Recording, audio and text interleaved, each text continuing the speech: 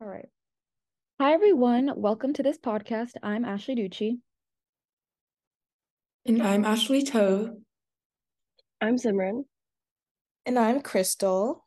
And today we'll be talking about who is at risk of gambling. We're college students studying health and societies, and we'll be touching on factors related to Philadelphia, race, environment, and socioeconomic status. Of course, there are more categories that influence one's likelihood to gamble, but we hope this podcast serves as a conversation starter for our listeners. So, just for some context, in Pennsylvania, the overall sports handle, or how much people bet, has risen from $194 million in 2019 to $462 million in 2020 to $578 million in September of last year, according to LegalSportsReport.com. And many young people who gamble need help.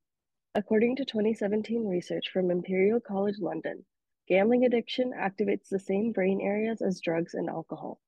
That's a big reason why, in 2013, the American Psychiatric Association reclassified gambling as an addiction rather than as a behavioral control disorder. The National Council on Problem Gambling says people under 35 who wager on sports are 5 times more at risk for gambling problems than people over 65. Meanwhile, after fighting betting for decades, leagues and teams have tied themselves closely to it to increase their profits. The Sixers have a sponsorship deal with Fox Bet. The Eagles have 3 sports betting partners. Phillies broadcasts feature in-game odds and various wagers through PointsBet. And the Phillies pregame shows, the hosts discuss whether prop bets could hit. An astounding 75% of college students bet on sports last year, according to the National Council on Problem Gambling. Only 22% of U.S. colleges have a formal policy on gambling, but Villanova and St. Joe, some local colleges, prohibit students from betting on their school's teams, but it's unclear how they enforce it. And yeah, one actually really interesting example that I feel like we have seen personally and very recently is actually from this past February, right? So there was the Super Bowl here in Philly, or not here in Philly, but the Eagles were at the Super Bowl. And I actually saw an interesting ad on TikTok. And I also saw some ads like on Hulu and things like that. But I'm gonna show the TikTok example right now. They say fortune is fickle. Wrong. I just know what I like! And it ain't settling for 3. Because life's a gamble. Name is guaranteed. Gamble. Evil. Gunning it for glory.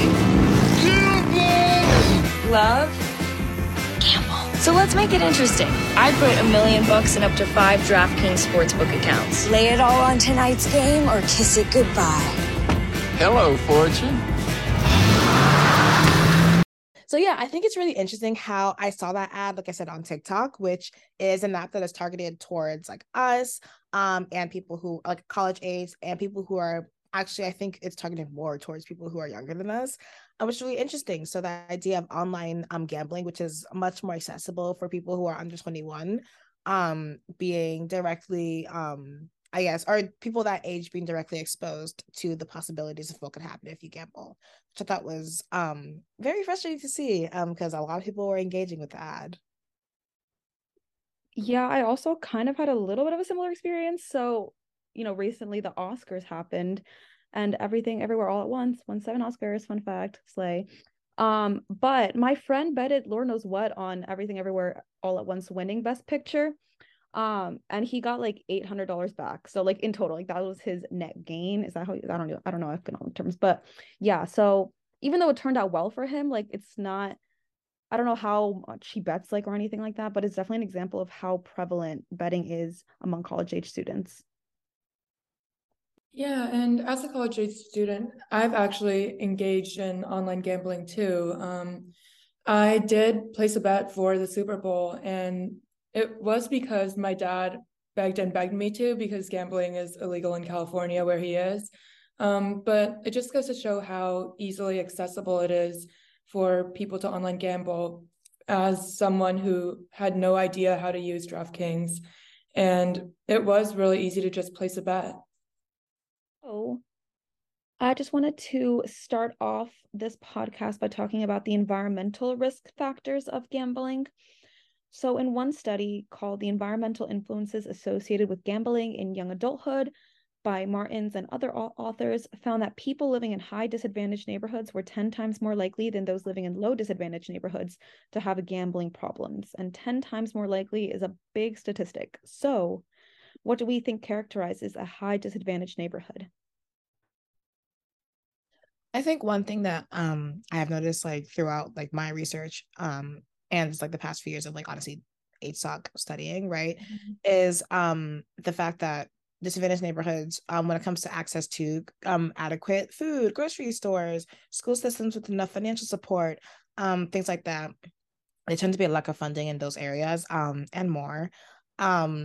And just because of the way that America has been structured and the foundation of this country, it tends to really disproportionately affect people of color, but specifically the Black and Latino, and actually also the Native indigenous populations as well in this country. So I've noticed as well. Yeah, I'm glad you bring that up because bringing it back to Philly, like we know that there are severe issues with the public school system here in Philadelphia, lack of funding, lack of knowing where to put the money. But also there's a lot of food deserts in certain parts of Philadelphia, specifically Black and Brown communities. So yeah, this study basically says that high disadvantaged neighborhoods are those that are the subject of racial discrimination, being exposed to neighborhood violence, and also living in poverty, which all promote gambling. In that same study, actually, frequent gamblers and gamblers with just any sort of gambling problem were more likely to live closer to gambling sites, so including video lottery slot machine venues, race tracks, and places that sell lottery tickets. But yeah, what really causes these people to enter that slot machine venue or buy that lottery ticket? Well, other studies that I looked at talked about delinquency. So basically, according to the article, Problem Gambling and Delinquent Behaviors Among Adolescents, a Scoping Review, published in the Journal of Gambling Studies, there's a strong association between adolescent problem gambling and other delinquent behaviors, because there is that assumption that people engage in financially motivated delinquency, like stealing to fund their gambling. But we also know in that study that factors such as impulsivity, using avoidance as a coping mechanism, low parental supervision, and just being around other deviant people, according to the study, are common risk factors for both delinquency and gambling. So it's kind of a directionality issue. It's not that delinquency causes gambling or vice versa. It's just more complicated and intertwined.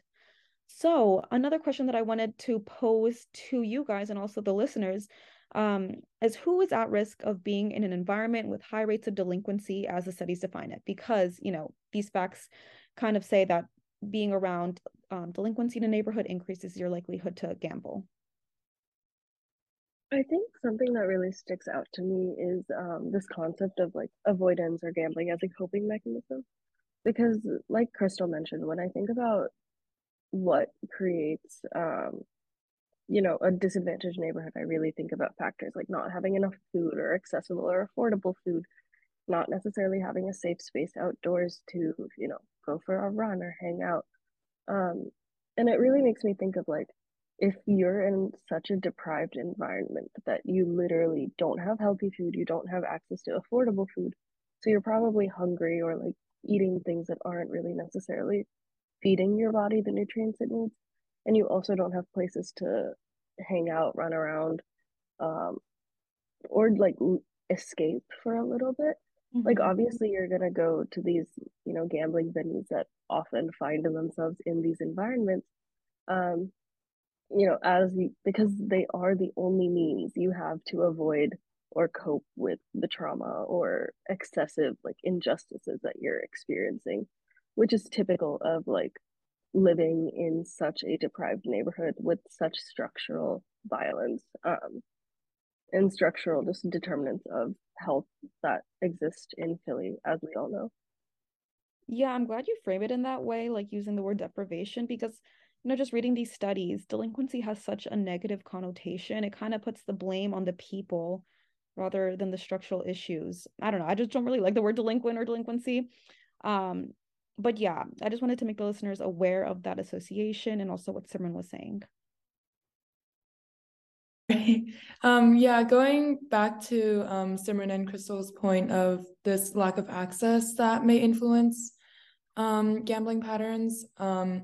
An article I read up on called Social Class Differences in the Relationships Between Problem Gambling and Deviant Behavior actually studied how young adults from higher social class backgrounds are more likely to engage in frequent drinking as opposed to gambling as a coping mechanism because they have this opportunity to use different resources as a form to cope. Whereas there's a stronger association between problem gambling and crime for young adults from lower family social backgrounds. Yeah, definitely, Ashley. I definitely agree. Yeah, as we see, there's such an like intersection between socioeconomic status and environment that really defines well, not necessarily defines, but influences just your behaviors, and other similar factors. Talking more about socioeconomic status and its relationship with gambling patterns, it isn't as simple as one might think it is that people with low income just want to accumulate wealth, although that is sort of an overarching trend in observed gambling patterns among lower socioeconomic classes. Apart from one's environment and living norms associated with certain neighborhoods and deviant behaviors, there are other comorbidities associated with gambling. For example, in an article, The Changing Epidemiology of Gambling Disorder and Gambling-Related Harm, Public Health Implications, the author Abbott states that gambling harms and mental health are highly comorbid. I think one also really interesting thing to bring up is the fact that gambling behaviors are really hard to generalize, right? Like they're often dominated by like behavioral and very individualistic approaches.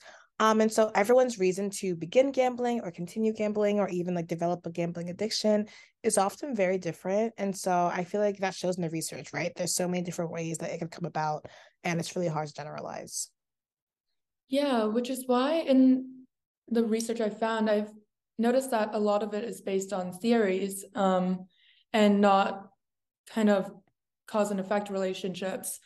An article I read explaining class-based lottery play, titled Why the Poor Play the Lottery, explains this theory called the strain theory. The authors, Jen Speckert and Mark Letter, explain lottery gambling through the lens of structural factors that people are faced with in a disadvantaged social position. It assumes that lottery participation serves as this compensation for or a release of tension that comes from social inequalities and feelings of deprivation of being in this lower socioeconomic status. Individualistic theories kind of reconstruct lottery participation as more of a rational investment for those who lack the means to accumulate substantial wealth rather than as, a gamble. People of lower socioeconomic class also often overestimate the low probability of the game and have overly optimistic assessments of the chance to win. Yeah, and I'm just thinking through these things, and maybe, low levels of education and disadvantaged socioeconomic positions associated with higher states of tension that lead to compensatory patterns of behavior like gambling might help explain why this is so for people of a lower socioeconomic class, because they don't have that access to a quality education, which then leads to gambling. It's a whole entire cycle. So yeah, gambling maintains hope for that material financial success and relieves the strain in a socially acceptable way. The marginality theory is another theory I read up on in an article titled Ethnicity and Marginality Effects on Casino Gambling Behavior. Author Deepak Chopra explains that gambling harms are substantial and impact marginalized populations disproportionately. Research on this theory gives the example of the underutilization of outdoor leisure resources by Black people as a consequence of past economic and social dissemination and segregation practices. Because marginalized groups face monetary constraints that restrict their ability to enjoy leisure time or to afford costs of transportation or traveling, they often use gambling as more of a leisurely activity. This makes me think of this one girl I tutor through Puentes, and basically she talks about how in her neighborhood, so she lives in North Philly, in her neighborhood, there's really like no parks there. And if there's a park, it's more like just a plot with nothing in it, you know? And so then I asked her, like, what do you do for fun? And she says, nothing really. Like, she just waits around in her house, goes on, I don't even know, she just talks with her dogs or something. So it just really goes to show that these neighborhoods in Philadelphia are like structurally set up to deprive Black and brown communities of that outdoor leisure activity that you were talking about. And I can imagine, like, if you aren't having the opportunity, if you don't have the opportunities to have those outdoor leisure activities that bring in, I may be using the wrong language, but like bring in like dopamine, serotonin, like the honestly basic like hormones that a lot of people just humans in general need in order to enjoy life. I feel like going about other avenues and ways to get those, like whether or not it's like addiction, gambling, things like that, I could understand why that would be so prominent, why, right? Or like why that would occur. Which is really frustrating because it's really a structural issue. Like it's not something that we can do like individually, like ourselves, which is really unfortunate to hear. Yeah, so I think just to sum everything up, thank you guys all for tuning into today's podcast on college age gambling in Philly. So over the course of the last 15 minutes, we've discussed the alarming rates of gambling among college students and some of the potential negative consequences associated with this behavior. While gambling can be a harmless form of entertainment, it can quickly escalate into a serious addiction that can impact an individual's mental health, relationships, and financial stability.